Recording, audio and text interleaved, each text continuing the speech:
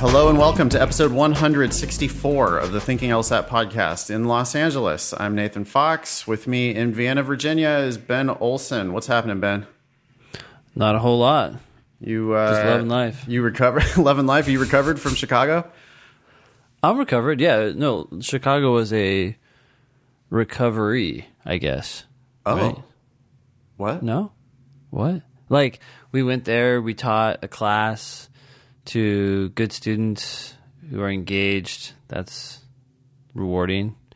We got to see the city. Yeah, it was like a mini vacation.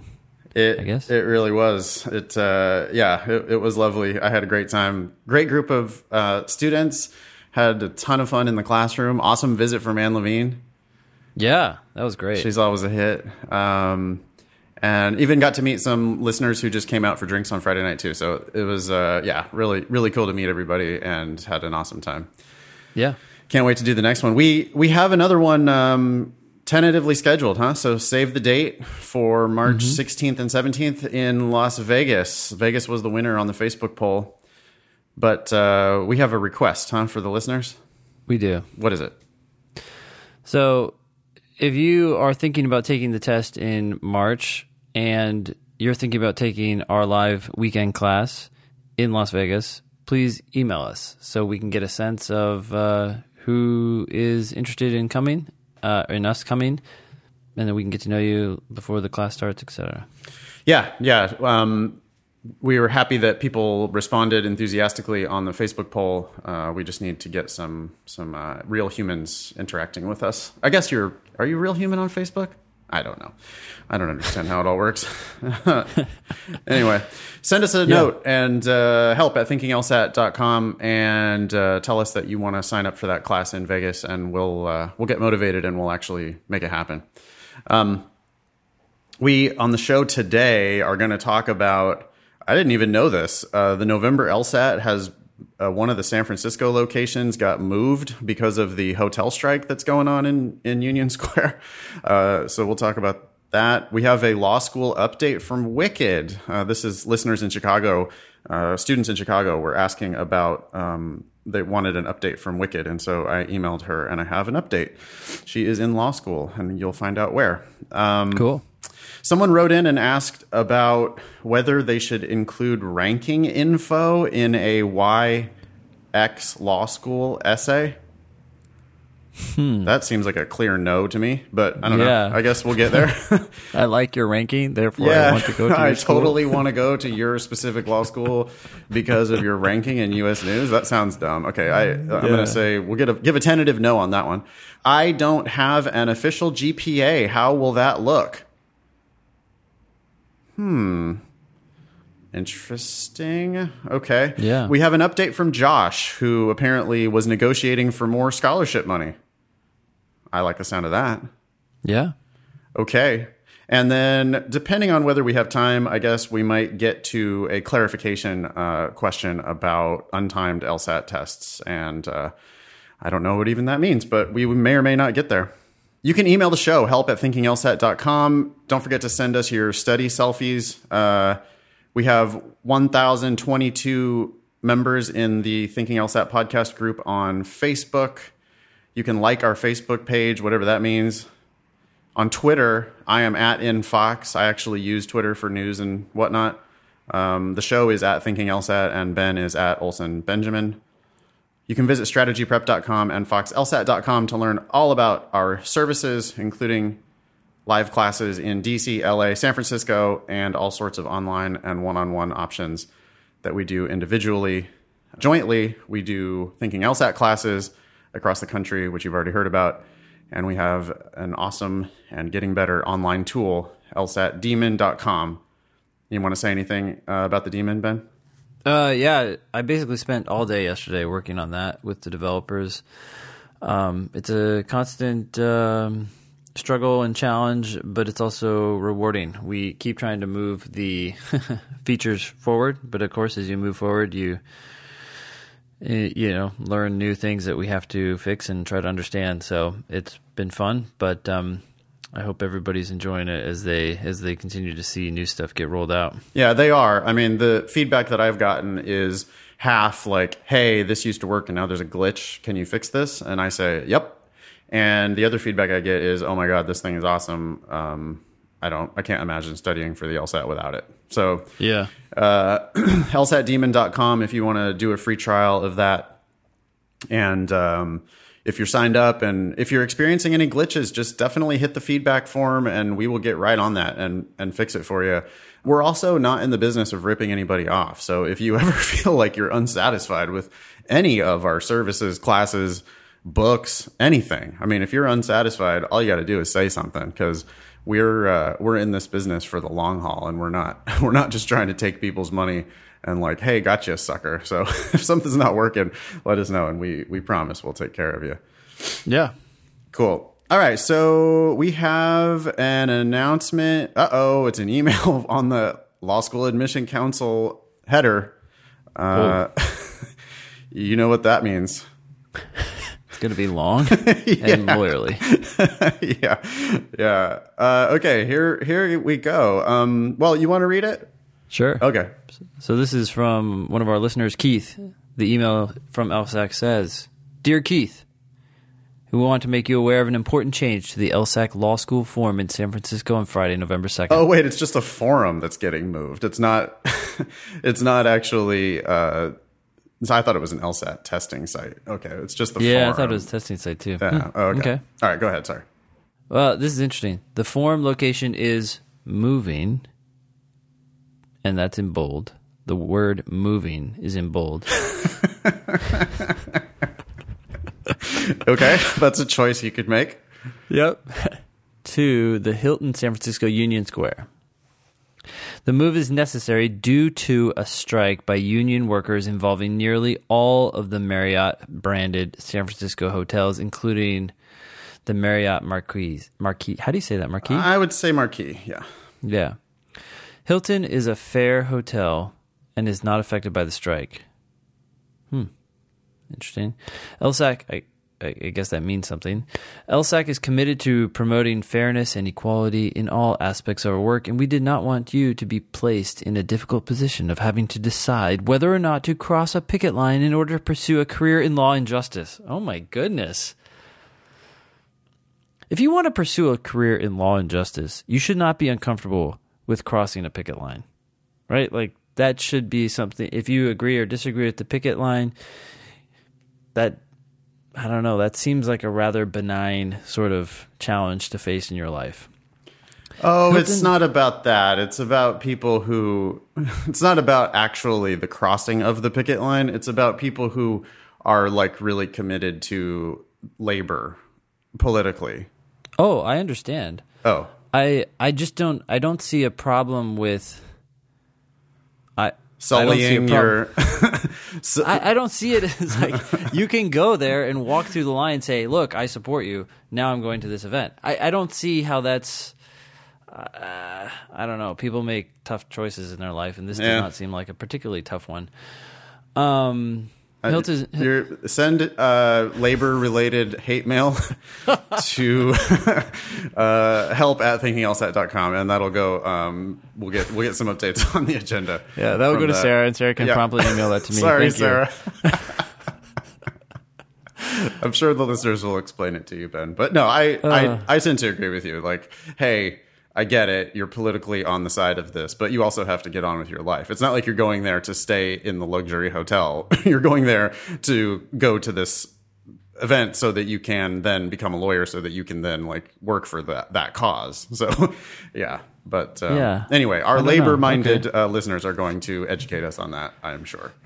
Sure. They're going to say, look, it's some sort of tacit endorsement of the unfair work conditions. Yes. Hilton, this email continues. Hilton is making it possible for us to build the future of justice while also respecting all San Francisco workers. Oh, God. Please. What? Now Hilton it's a fucking is interested commercial? in your money. What? Wait. What the fuck is this? That... Why? What? It's a law school form. Why did they have to throw that in there? Hilton is making it possible for us to build the future of justice while also respecting all San Francisco workers. Wow. So it's just we're going to majorly throw Marriott under the bus, even though we've always had our thing at the, I mean, I've been to the LSAC forum, that exact LSAT forum at that exact Marriott. I know right where it is.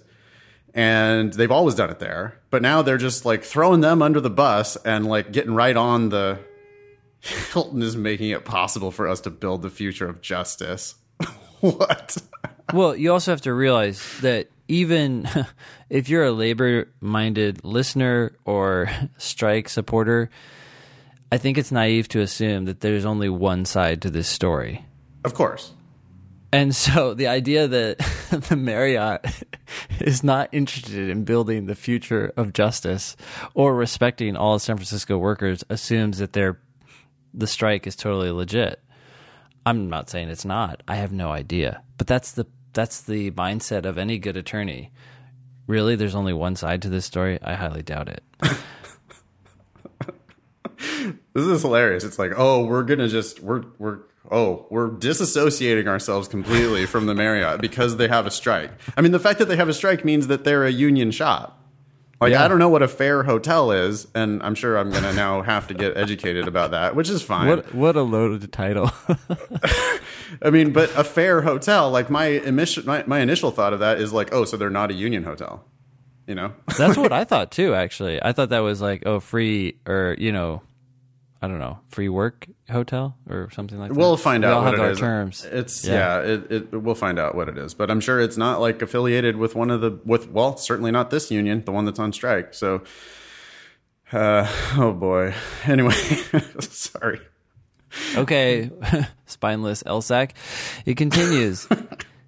If you booked a room at the Marriott, we recommend you contact the Hilton immediately if you wish to transfer your reservation. Please contact us at foruminfo@lsac.org with any questions. I'm going to email them and be can I get a non-smoking, I prefer a higher floor. Could you, I wonder if people are going to be doing that. Why did they put that line in that paragraph? I don't know. That's in a paragraph. The only other sentence in the paragraph is about calling the Hilton to move your room reservation from the Marriott. Yep, it should be totally separate paragraph. And then this is please contact us at foruminfo@lsac.org with any questions about my reservation. Sweet. Fuck. All right. Okay, so the next sentence, or the next paragraph, which is two sentences, is entirely linked. This entire paragraph is linked. It says, the San Francisco Forum admission ticket has been updated with the new location, period. You may reprint your ticket or just save the address below, : and then they give us the address. My preferred method for communicating is to say all this without linking and then just have a single line that says reprint your ticket or your ticket, and that would be linked. Be much more obvious what's going on there. But in any case, thank you, whoever wrote this email. Actually, the name has been cut off. Well, it's probably for the best. Thank you, Keith. Yeah, amazing. Okay, so there you go. LSAC forum date change. By the time you hear this, that'll be this Friday. If you're listening to this right when it comes out, that'll be this Friday, November 2nd in San Francisco.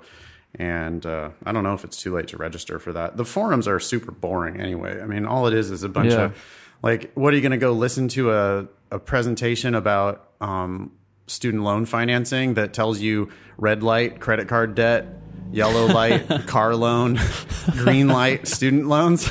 Student loans. Green light, dude, student loans. It says the people who get paid when you sign up for a student loan. Yeah.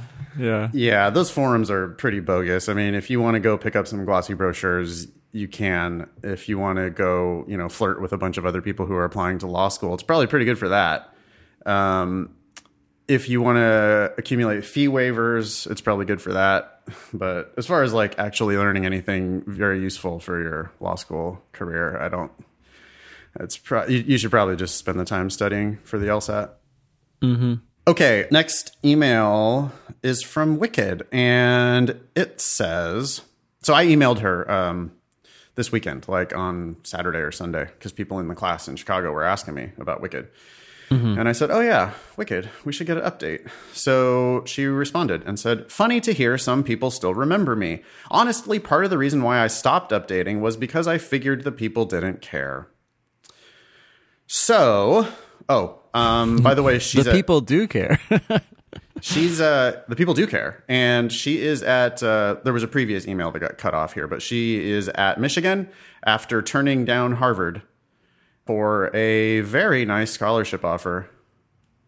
She says, I have 3 years of unconditional full tuition plus $10,000 per year, which I put towards housing. Wow.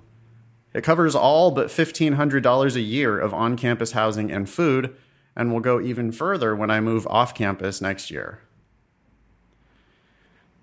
That worked out well for her. Mm-hmm. I'm glad she didn't choose Harvard. I'm glad she chose Michigan. Yeah. Man, she's going to be able to do whatever the fuck she wants when she gets out of law school. Yeah. She'll probably have a higher GPA at Michigan, too. Yep. Which will just increase her opportunities. Yep. And, it might not impress really snooty people quite as much, but it's going to impress anybody who actually knows anything. Yeah, Michigan is a top school. Of course. Yeah. And you have to live in the frozen tundra for 3 years, which I wouldn't, that wouldn't be my choice. But I'm not a lawyer. I mean, she's going to be just in the law library for the whole time anyway. Yep. So, and she could also, yeah. I mean, I was going to say she could get her summer jobs elsewhere, but that would be dumb because she should keep her summer jobs in Michigan because it'll be nice in the summer in Michigan. Mm-hmm. Yeah. And the winter, she's just going to be holed up in the library anyway, so who cares? Man, $10,000 stipend, Ben. Not bad. Think about the people who just squeaked into Michigan, the people at the very bottom of the class at Michigan. Who are paying full tuition and taking out loans to pay for the cost of living. Yeah. The money is getting transferred via the University of Michigan Law School. Money is going from whoever it was that is at the bottom of that class. They are borrowing full tuition. They are also borrowing full living expenses. They are also borrowing Wicked's living expenses. Yeah. So that a check can go from the school. So she's paying no tuition. And then they're sending her also a check for $5,000 a semester. Here you go, Wicked. Thanks for coming here. Glad you turned down Harvard. We're paying you to go here. And now whoever that is who's in the bottom of the class at Michigan gets to take essay exams against Wicked and be ranked against Wicked for the best job opportunities that people can get who go to Michigan. That's a real good deal for one of those people, and it's a real bad deal for the other person. Mm-hmm. Okay. She goes on and says, I find 1L to be wonderful, and part of what's making my experience less tumultuous than some others is that I'm free from the particularly widespread panic of whether to do public interest or the firm route. I don't mean to say that I know what I'm doing with my life, but I am free from the financial consideration that's making a lot of students with huge debt who came to law school to save the world turn begrudgingly towards working in a firm. Oh, by the way, Ben, this is in the first semester of 1L. This is in October of 1L. Yeah. And she's talking about people who are already, they came to law school to save the world, but they borrowed so much money that now they're already taking the firm route. Yeah. Listeners, she goes on, listeners may be thinking, wow, it's way too early for 1Ls to start worrying about that. And I would agree. But the reality is, 1Ls are very neurotic and goal-oriented, so they do worry. And 2, if you want to do firm work, you sort of have to know by the end of your 1L summer, at least at Michigan, so you can fully participate in the early interviewing process that firms conduct on campus in August of the 2L year, or before the 2L year. Yeah. And I remember this from law school. I've said this before on the show. I remember in my first semester, 1L year, early in the first semester, I remember people sending out feelers about trying to get summer jobs in law firms. Yeah. And so everybody's selling out. These people are selling out. These poor people who came to law school to save the world, but they borrowed so much money that they're paying money to Wicked. Mm-hmm. And now they're like already selling out, and they're stressing themselves out trying to get law firm jobs. Meanwhile, Wicked is just calmly doing her work for classes so she can kick their ass when it comes to grades. Which just increases her chances of getting the kind of jobs that they're stressing about not getting. Which means if she wants the big law firm job, she's going to be the one who gets it anyway. Yeah. Yeah. Okay. Also, I want to add that my excellent experience thus far is not anomalous, or just that I get to go to law school for free. I have made so many friends, and the resounding opinion thus far is that yes, there is a ton of reading, but if you like what you're studying and you study with friends, the experience on the whole is pretty great. Maybe I'll update you with a different opinion after exams, though. Thanks for checking in. Wicked. Whoa. That was awesome. I don't know what to say. Yeah. Tried to do that. Yeah. Well, I mean, she's also a spectacular candidate. I think she was a 179 or a 180 and a 3.9 or something like that. I don't remember exactly the numbers, but they were like real high. Mm-hmm. And she's a winner in this game that is set up. Yeah. But she's also a winner because she's chosen to win. She's decided, I don't want to sneak into Harvard and pay full price. Instead, I'm just going to take the money. And it really, like, everyone listening, you should just make that same decision. It's just so smart. Yeah. Okay, that was a fantastic update. I'm glad we did that. Thanks, Chicago class, for reminding us about that. Yep. Next one. Sure. Hey, y'all. Just listen to episode 161. I plan to write these, quote, YX essays today. In other words, why should I go to your law school? Yeah. I'm assuming. Yeah. Which, I don't know, like, this is what we talked about in episode 161. I don't know that there are that many, right? Like, I think people are misinterpreting these essays in some ways. Right. So, right. So just because they happen to incidentally mention their own name in their personal statement prompt does not mean that they actually want to hear about themselves. Normally in a personal statement, you should not customize it to the school. You should only ever talk about the school unless they specifically, like, make it obvious that they want to know why you want to go to their school specifically. Like if they invite you to write an optional essay explaining why their school. Didn't Anne talk about this in Chicago? Like that there's not that many schools that do it. She even mentioned some school that used to do it but doesn't do it anymore. Yeah. And so when Chris says, I plan to write these YX essays today. Yeah.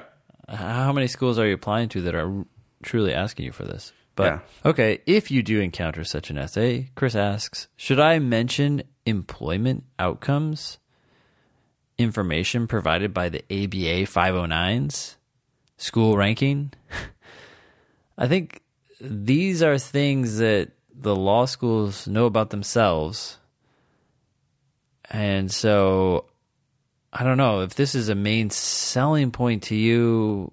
Possibly it could show that you've done your research, but in general, I think they're looking for something a little softer that shows you know about the school's culture or people who have gone to the school and been successful in their employment. I think they're looking for more anecdotal evidence. I don't think they're looking for a report on their statistics. Anne also mentioned specific ties to the area geographically. Mm-hmm. So if again, you a soft after. Yeah. So if you can name family members who live in the area, that's always good. Or if you can just show them that you've lived in, let's say New York City for a long time. I think Anne might have mentioned specifically New York. Like they will doubt if you're coming from like rural, Tennessee.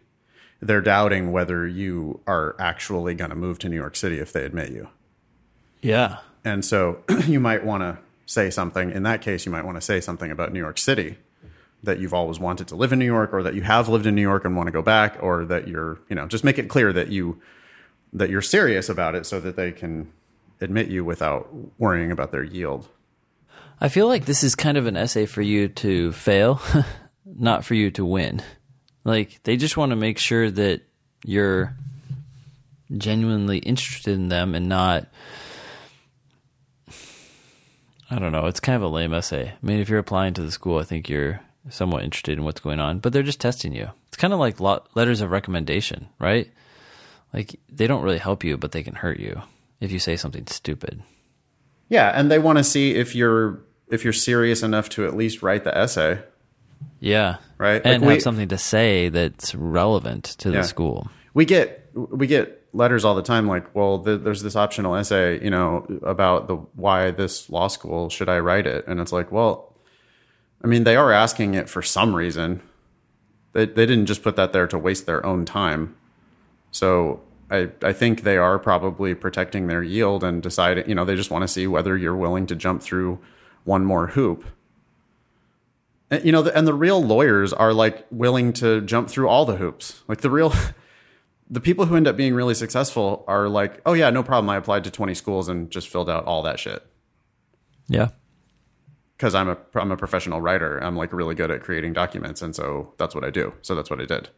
Yep. And it's just not that big of a deal. If you're feeling lazy about it, like if you're filling out your third application and you're like, oh my God, this is just so much. I just don't want to do all this stuff. Mm-hmm. I mean, that's a sign that maybe this isn't the right field for you. I know from experience because that's how I felt about it. I was like, oh my God, really?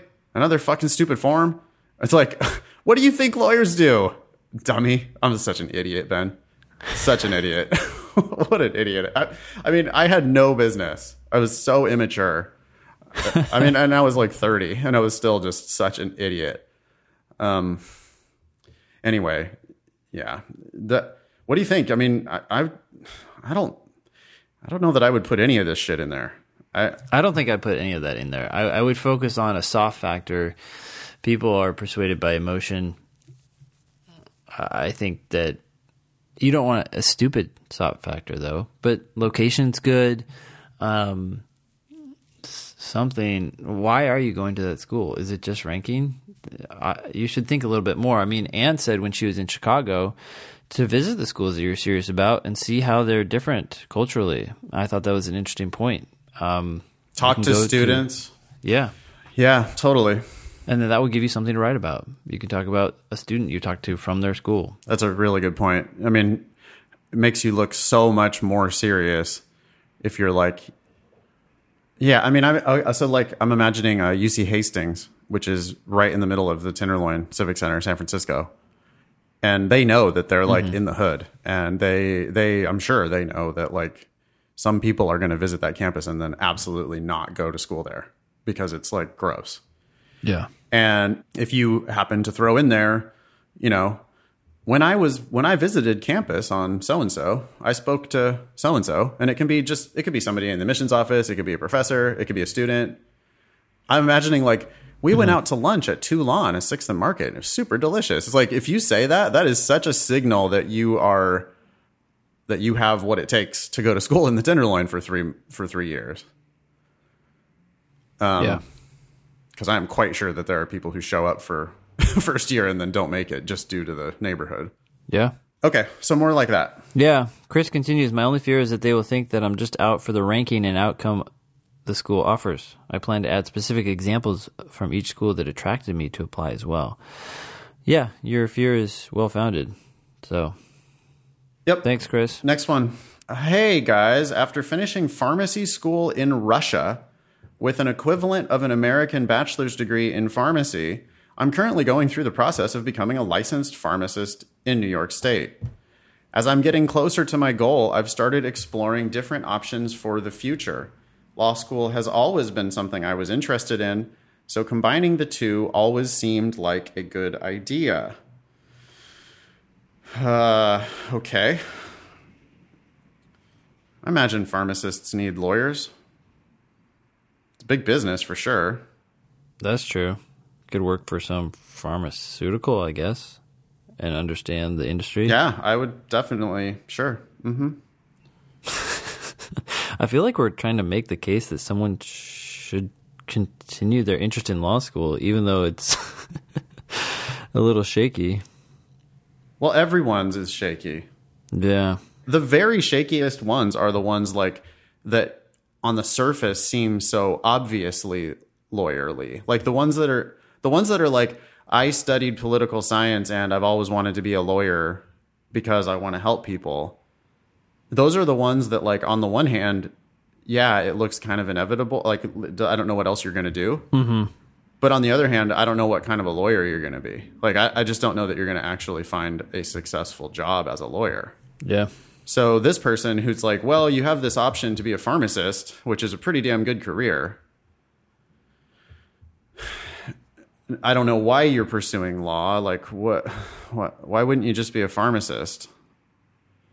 But on the other hand, pharmacy is technical training. And if you combine that technical training with law, I imagine that there are specific opportunities available in pharmaceutical kinds of law, healthcare law, that it would just like not be very easy for other people to do that work because you already have this crazy like technical training. Yeah.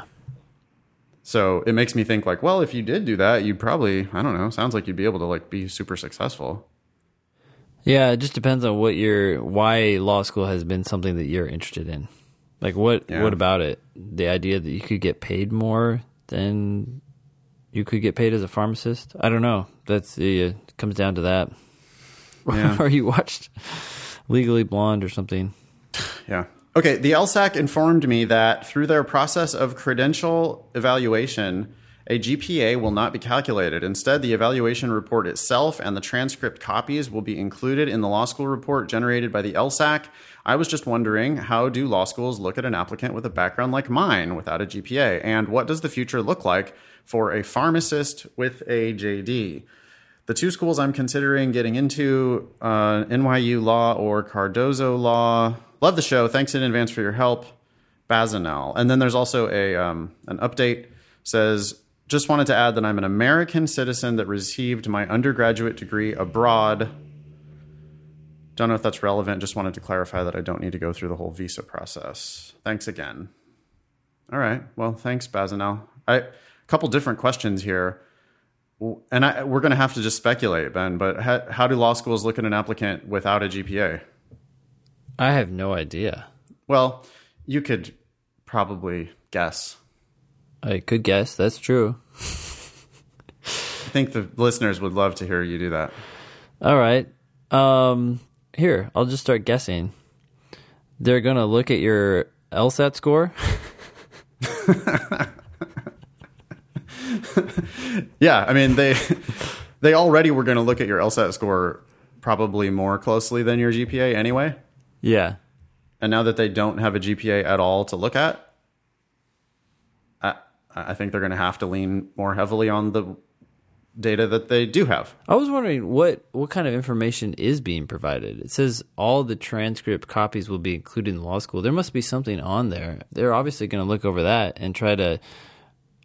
if I were an admissions officer, I'd eyeball it. I'd be like, well, based on the positive or negativeness of the transcripts that have been given to me, this person sounds like a 3.5. And then I can compare them to other people. They're going to still want to do an index calculation for you. So they probably will just arbitrarily assign you. But they will then know also that it's not going to go into the numbers. So they're not going to care about that much. They're only going to, they know that they have to report your LSAT, but they don't have to report your GPA because you don't have a GPA. I think it's just going to like really, I'm sure these evaluations are good, by the way. Like, they're not going to say bad things. She finished pharmacy school in Russia. I don't know. I'm just assuming. If you're a pharmacist, I'm imagining that this, it just seems like a good student to me. I don't know, but maybe not. Yeah. I mean, do you think these evaluations say shitty things? If so, they're going to hurt you. Do you think that these evaluations say good things? If so, they're going to help you. I'm assuming that they're going to say good things. But really, it's just going to come down to your LSAT even more than it already was. Yeah. The second question, I have absolutely no answer to. What does the future look like for a pharmacist with a JD? I know literally zero pharmacists with JDs. This is not a thing I've even ever heard of before. Yeah. Look into your ball, Nathan. Don't you have a ball there? Crystal ball?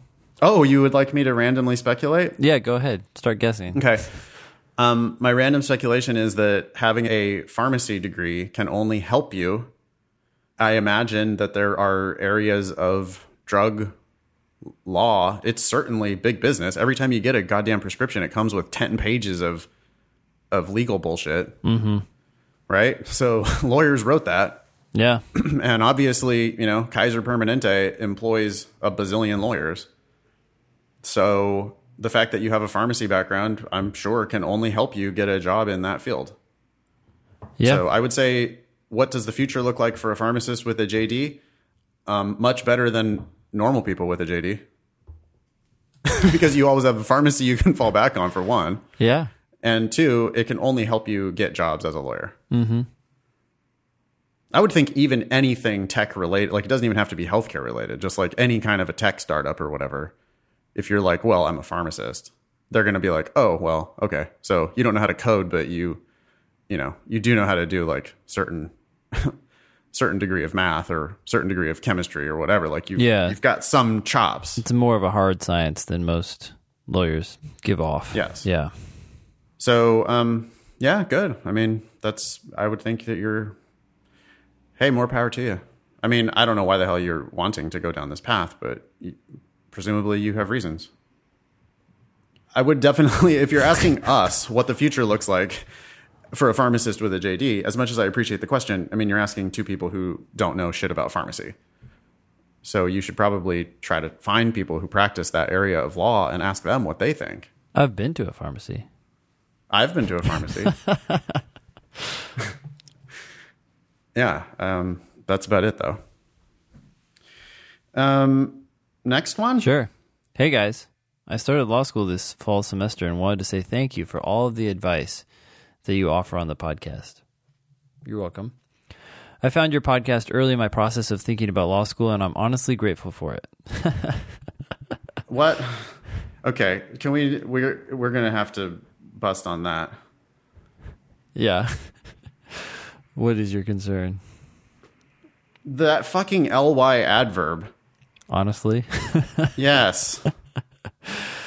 That's so grating. It is grating. And it's a perfect example of where it has the exact opposite of its intended effect. Yeah. We'll reread the sentence. Sure. I found your podcast early in my process of thinking about law school. Oh, that's already broken. Mm-hmm. But anyway, and am honestly grateful for it. It's like, if you have to say honestly like that, it just makes you sound like you're lying. Yeah. There's also two spaces between all these sentences. Have we talked about this before? We've talked about adverbs, right, on the show? Let's talk about it more. So just listen to this sentence, dear listeners. I am actually impressed with your personal statement.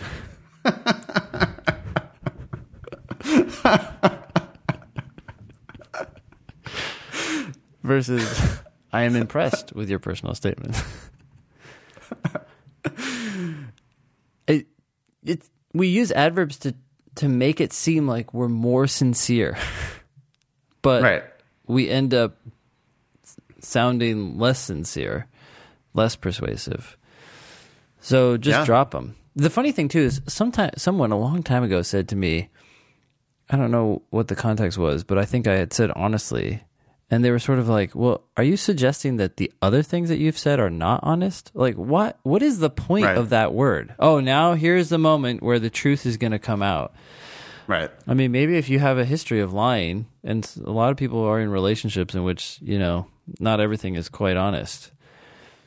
But so maybe that word has meaning in a certain circumstance. But in general, just avoid adverbs. Definitely avoid adverbs, and especially ones that end with ly are just super grating. I think we do it as a verbal tick. We do. I mean, I'm sure I do it all the time. Well, when I'm speaking. You just did it right now. You said definitely avoid. Oh yeah. But yeah. It's hard for not sure. to when you're talking, which is why these things slip into our writing. But in your writing, you have an opportunity to read things again and clean them up. Yeah. The guy I used to work for, who did legal writing consulting and still does so now, taught me that the best writing sounds like you're talking, but a little polished. Mm-hmm. And that's what it is. Mm-hmm. Anyway. Honestly grateful for it. Wow. Okay. Cool. Josh continues. It did help me get a better LSAT score. I used Nathan's books because I buy everything from Amazon. That's an interesting reason to choose Nathan's books. Yeah. And listening to your listener mail helped me with the application process. I applied and was admitted late in the cycle, but knew from listening to your podcast, parentheses, looking up ABA 509 reports, comma, that I deserved a larger scholarship than was offered. I politely thanked the admissions person, but stated that without a larger scholarship, I would be unable to attend. Okay. I like how he added the word politely. I received a phone call the next morning to inform me that the scholarship committee had increased the amount to a full scholarship. Josh, score 1. Admission committee, score 0. Thank you guys for all the advice. Because of you, missing comma, I am attending law school for free. Josh. Yeah. Love that. Yeah. Thanks, Josh. Got to start using one space between your sentences. Get rid of the adverbs. Also, this construction in your second sentence of, I found your podcast early in my process of thinking about law school. That's real wordy. I found your podcast when I started thinking about law school. Yes. What is that? Is there a name for that construction that he's doing there, that early in my process of? Yes, that's... I feel like that's something that I see a lot. Well, it's related to what's called nominalization, which is where you take things that could be stated with verbs and turn them into nouns. And I see. They're very common. Very common. Those phrases include the word of. So whenever you're writing, if you see the word of, make sure you damn well need it. In most cases, it can be removed along with a bunch of words around it and replaced with a single verb. Nice. So a control F for just like space of space. Yeah. Will show you all the ofs in your shit, and then you could clean that up. Because that, I don't know what, I mean, I'm just like a natural. I'm like, I don't have any like really that much training about writing. I've just done it a lot, you know. Like I don't have any names for it, but I read that and I just go, like that's. I don't know why that's broken, but I would never fucking write that. Or if I had written it, it would never make it out the door because I would just read it before I sent it and it would be like, no. Yeah. We're not saying that. I don't know why. It's just to my ear, it sounds horrible, which is why you need to read your shit out loud. Everybody needs to read their shit out loud. Yeah. People that are doing our personal statement review service, by the way, this applies to you as well. Before you send us things, you really need to read your shit out loud. Mm-hmm. We say that all the time. We send stuff back. We're like, please read this again. I read 2 sentences of it, and I'm like, thank you for this draft, but you got to read this out loud before you send it to me. Because it's like, there's no fucking way that is how you want this to sound. Like, if you just read those 2 sentences, there's no way that can't possibly sound good to you. Mm-hmm. So read it again and like make it sound better. Then I'll be more than happy to go through multiple revisions. But just there's times where it just has to get kicked right back in your face. Like, no. And I should add that when it comes to the LSAT is notorious for using nominalizations. They take what are plain English sentences and turn them into abstractions by replacing verbs with nouns. So what they're doing, and I know this because you know how at the end of the test they'll have the source material for the reading comp passages? Yeah, yeah. Like those, the copyright information? Yeah. Well, so there was this one passage once about, I think it was about monkeys or something. I'm trying to remember now because I can't remember a passage about monkeys, but it was about something, and I was slightly curious as to where the passage had originated, and I went to the back of the test, and it was Time magazine, and I was like, there's no way in hell that Time produced this kind of writing or these sentences, right? And so I looked up the original article, and of course it was a Time piece. I mean, those journalists write well and are heavily edited, so everything flowed together. It all made sense, and I compared that to the reading comp passage, which was awful. But you can see how they take sentences and ideas that are using just one verb, and they turn them into nouns, which then take up sometimes 3 or 4 or 5 words, and they do this to make it harder to read. So one thing you can do as you're going through the LSAT is to see of sentences and then translate them into verbs. I do this all the time to try to make sense of what was just said, right? It's like, I get kind of what you're saying, but what, in a nutshell, what you're really saying is this guy cheated instead of the cheating of the exam, which took place on the 10th hour. Right. So, yeah, I mean, and for me, I didn't have any technical knowledge of that, like look for of things and try to replace them. But what I'm doing instead is just, I am paraphrasing it, not that I'm writing it down, but I'm putting it into my own words as I read. Yes, exactly. And that's how it sticks. And that's how it makes sense, right? When you restate something in plain English, everybody in the class goes, oh, well then therefore yada, yada, yada. You're like, yeah, you don't have to be a genius to figure out what's going on here. You just have to figure out what they're saying a lot of times, at least in reading comp. And that means you have to try. Like you have to fight through the boredom and you have to just try to comprehend it. And try harder, people. I don't know. Like on reading comp, I'm serious. Like you have to just take it more seriously and you have to try to understand it. Yeah. Because you can. But it's not going to be entertaining and it's going to be shitty writing. But as a professional writer, that's your job, is to read it and get through it and understand it and go like, a lot of times I'm like, well, boy, I would have said all that in these 5 words instead of those 50 words. But here's basically what they're saying.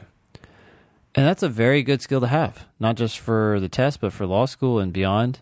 And I'm surprised you're going to make mistakes as you try to do this. I mean, I was just working with someone the other day who's scoring in the 170s, extraordinarily brilliant. And he was reading sentences from actually the same passage that we did in Chicago. It was really dense. I don't remember what it was about now. But he was reading that passage and translating those convoluted sentences and doing so correctly 80% of the time. But despite the fact that he was doing it correctly 80% of the time, sometimes it wasn't quite right. And I was like, take a look at that again. And he'd look at the sentence again and tweak what he had said, his translation. And I'd say, yeah, okay, that's correct. And people are going to make those. So I know people are going to make those mistakes. But that's why you go through the questions too. Because the questions tell you, you didn't quite understand it exactly right, or you didn't quite understand what the answer choice is saying. So you just got to keep fighting through these, reviewing and trying to understand how you must have misinterpreted whatever you read at the beginning. You will get better and better, and it takes time. There's no easy path. That's why people don't automatically jump from getting 10 wrong to 2 wrong overnight. They have to struggle through this, but it's a fundamental skill that you're developing and totally worth your time if you're serious about this career. Yeah, I completely agree. I had a tutoring student yesterday who is scoring 165 or higher, pretty good student. And he was looking at an answer. So it was logical reasoning, and it was like question number 9. And the flaw in the argument was pretty obvious. I can't remember what the flaw was, but it was pretty obvious. And I'm like, well, did you react to that? And he goes, yeah. And I said, what was your reaction? And he explains it. And I go, okay, I believed him. Like, I get it. Like, you're pissed off about this logic, which you should be. And you have identified the flaw. Yeah. And then though, when he got into the answer choices, the correct answer was really annoyingly worded. And so I skim the answer choices and I go, well, it can't be any of these other ones. So it has to be this one that I didn't like on first blush. But when I reread it, okay, I see what you're saying. Yeah, that's a super annoying way of saying what I wanted you to say. Yeah. And that's the answer. Yeah. He had picked some other answer that just didn't describe he obviously knew what the flaw was. But then he picked some other answer that was just not at all describing the flaw. Yeah. Because he had some quibble with the way the right answer, or, I don't know. I think he just didn't have high enough standards. Like he just picked an answer that didn't fucking answer the question. Yeah. And it's like, well, I get it that right answer might not have seemed right to you on first blush, but you did know what the flaw was. The flaw in this argument is very clear. And that's the answer. Like, it's just, that's not going to not be the answer. Mm-hmm. That is clearly the flaw. That has to be the answer. Yeah. And so one of these answer choices has to mean that. And he just I think he just answered it. He needed to take 10 seconds more and he would have got it right instead of getting it wrong. But he just basically lost the battle of will because he couldn't get himself to get through that super annoying construction. Mm-hmm. Okay. I don't know. What's the point? Work harder. That's so funny, but I mean, that is a big part of my message is like, you want this, you're going to have to try harder. Like, you're going to have to study a lot. You're going to have to study potentially for longer than you think. And when you're doing the actual questions themselves, you're just going to have to try really hard. Mm-hmm. Because you've got to decide that you're smart enough to understand it. Yeah. And I think he's just on the precipice. I can tell. He said to me, he goes, last time we met, you told me that the test seems easy if you're doing it right. And I think I'm starting to understand. And I was like, yes, because I have this experience all the time that, like, once I explain to you the question, people are like constantly just like, wanting to punch themselves in the face. Once they see it, they're like, oh, well, duh. Yeah. And I'm like, I know. And I'm happy to keep helping you have these little epiphanies, but you have to get to the point where you're going to start getting these right by yourself. I agree. And so, like, before you pick some bewildering answer, before you just give up and pick some random answer that you don't understand, mm-hmm. I think you need to, like, maybe remind yourself that the test really should feel easy if you're doing it right. Yeah. And so if this question doesn't feel easy, it's most likely because you just haven't quite unlocked it yet. Like, there's probably something that you could be reading in a different way that would make it make perfect sense. And so instead of just, like, especially when you're just punting, I mean, people fucking punt. Like, people are like, I actually don't even remember. I just chose B. Mm-hmm. And it's like, what? You did what? You didn't. No, you can't ever be just if you're randomly picking, you should be doing that in 1 second. You should be doing that without even attempting the question at all. If you're going to attempt the question at all, you should be narrowing it down at the very least. And, if you're about to just give up and just pick something, you gotta, you gotta, I don't know, you just gotta do your work. You gotta take it more seriously. Yeah. I agree. I don't know. That was a super annoying lecture for you. I don't know if it's annoying. Maybe it's annoying, but it's true. It's something that they just need to hear it. I mean, because it's funny how often important. It is honestly, clearly, obviously important. Because I think I mentioned maybe last show, like, this guy John, who's in my LA class right now, he made this huge improvement on reading comprehension basically by just realizing, like, oh, I have to read it more carefully and, like, actually understand what they're talking about. Mm-hmm. And that was like an epiphany. And I'm like, well, yeah. Mm-hmm. That's true. It's interesting when it comes to human, like, nature and human behavior. You can know what you should do, but unless you believe that, you're not going to act on it, right? How many people have heard us say, you need to you need to own the passage. You need to take the time necessary to understand each sentence and to predict where this is going. And they've heard that, they know that, but if you don't believe it, then you do your own thing. And you don't believe it if you don't do it, right? If you get into the section and you think that, or your behavior shows that you're not actually taking the time to go through the passages carefully, you rush, then what you're really saying to yourself on some level, I don't know where in your brain, but your brain is telling you, this is a better approach than what I, quote, know is the best approach. So until you believe it, you're not going to do it, really. So then how do you get to that? I think a lot of it's just going through examples, stumbling, failing, hearing us talk about it.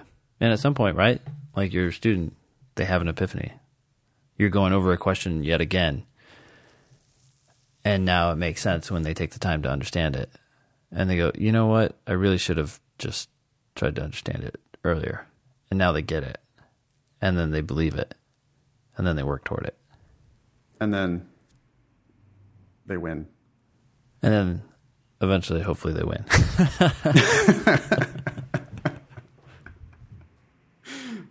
Awesome. Okay, should we... I think we have time for one more. Yeah, we have time for more. Yeah. Okay, greetings from the West. While listening to your podcasts, I frequently hear some variation of the question, why do people keep sending us or care about their untimed LSAT scores? I stumbled on a possible answer. The overview section of Ben's LSAT score tracker reports untimed and timed scores. This implies there is some significance to the untimed score. If it appears significant, then perhaps your correspondents think you believe it is important to know. It's just one idea. Cheers, PK. Let me say something about the timed and untimed scores in the score tracker. Mm-hmm. When people are finished taking the section, they can put in their results into the score tracker, and the score tracker asks them, hey, mark which questions you completely guessed on.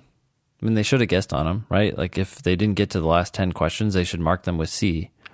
But from a scores tracker perspective, I want to know which questions were actually attempted and which ones were guessed completely.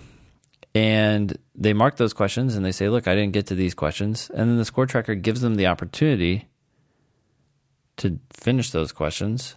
It also gives them the opportunity to finish questions that they weren't sure about. And so then you can end up with their official score, which is just whatever their score would have been based on the answers that they chose, guesses or not.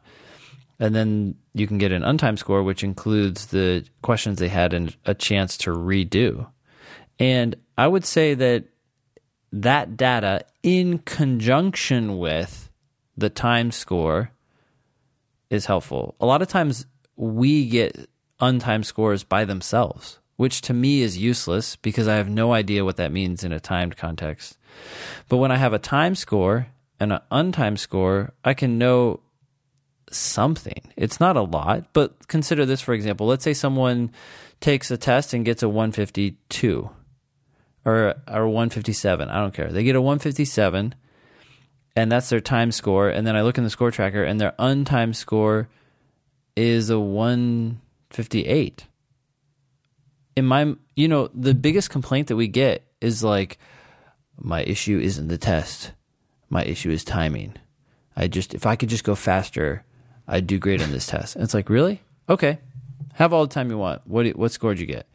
And what the score tracker is doing is giving them an opportunity to get an untimed score for this test. They can redo any question they guessed on, and they could redo any question that they didn't feel sure about. And if someone is getting a 157 and then they apparently attempt these questions again or do the questions they didn't get to and they end up with a 158, there's a lot of questions there that you're not getting right in an untimed setting. So clearly, either you're not doing enough review or you don't understand this stuff and timing is not your issue. Understanding the test is your issue, which is almost always the case. But there are some cases where people will get like a 165 and then they get a 180 untimed without seeing any of the answers. And I'm like, okay, that helps me. You still need to learn more about the test, ultimately, right? You still need to understand things better to the point where you now have 3 ways to get rid of a wrong answer, not just one way. Maybe you're getting that 180 because finally, through one way, you were able to get rid of the tempting wrong answer. So there's more for you to learn, but it still says something. It says you're reviewing. It says you're taking time after the test is over to try to work through these questions without looking up the right answers. Whereas a lot of people, I don't think they're doing that, right? That's the other problem we see so many times. People take a test, they look at the questions they got wrong for like a minute, and then they move on to the next test. And so this untimed score with a time score, to me, it at least can prompt some questions about what they're doing and what they might need to be doing more of to make progress. Would you ever, you were talking about this a little bit in Chicago. So is there like an untimed score below which you would ever tell someone to give up? That's an interesting question. Did I put you on the spot? Yeah. Good. I think if someone took the test untimed, or they took it timed and then they did this untimed score afterward, and they're not, I don't know. I mean, if you're not breaking 140 untimed, I'd be deeply concerned. I think that's pretty low in a conservative number. But it depends, right? Sometimes people start out and they're just totally looking at the test in the wrong way, and then you get them going in the right direction and bam, their score pops up. But if someone has been doing this for a while and you know they've been given good advice, that would be concerning, very concerning. Yeah. Yeah, I agree. I don't have any like hard numbers or anything, but we've said it before that like if you eventually don't make it to a 155 at the bare minimum, yeah, you know, you're probably going to struggle a lot in law school. And so, you know, if you've been studying for a month and your untimed scores are still like 150, it's looking pretty tough for you to make it to a, you know, to a timed 155 or preferably 160 or more. Yeah. Yeah. Okay. Cool. Yeah. Was that it for that email? That was it. All right. You want to leave it there? Sounds good. All right. That was show number 164. Thanks all y'all for listening. Nice knowing you. Save the date for March 16, 17 in Las Vegas. Don't pay for law school.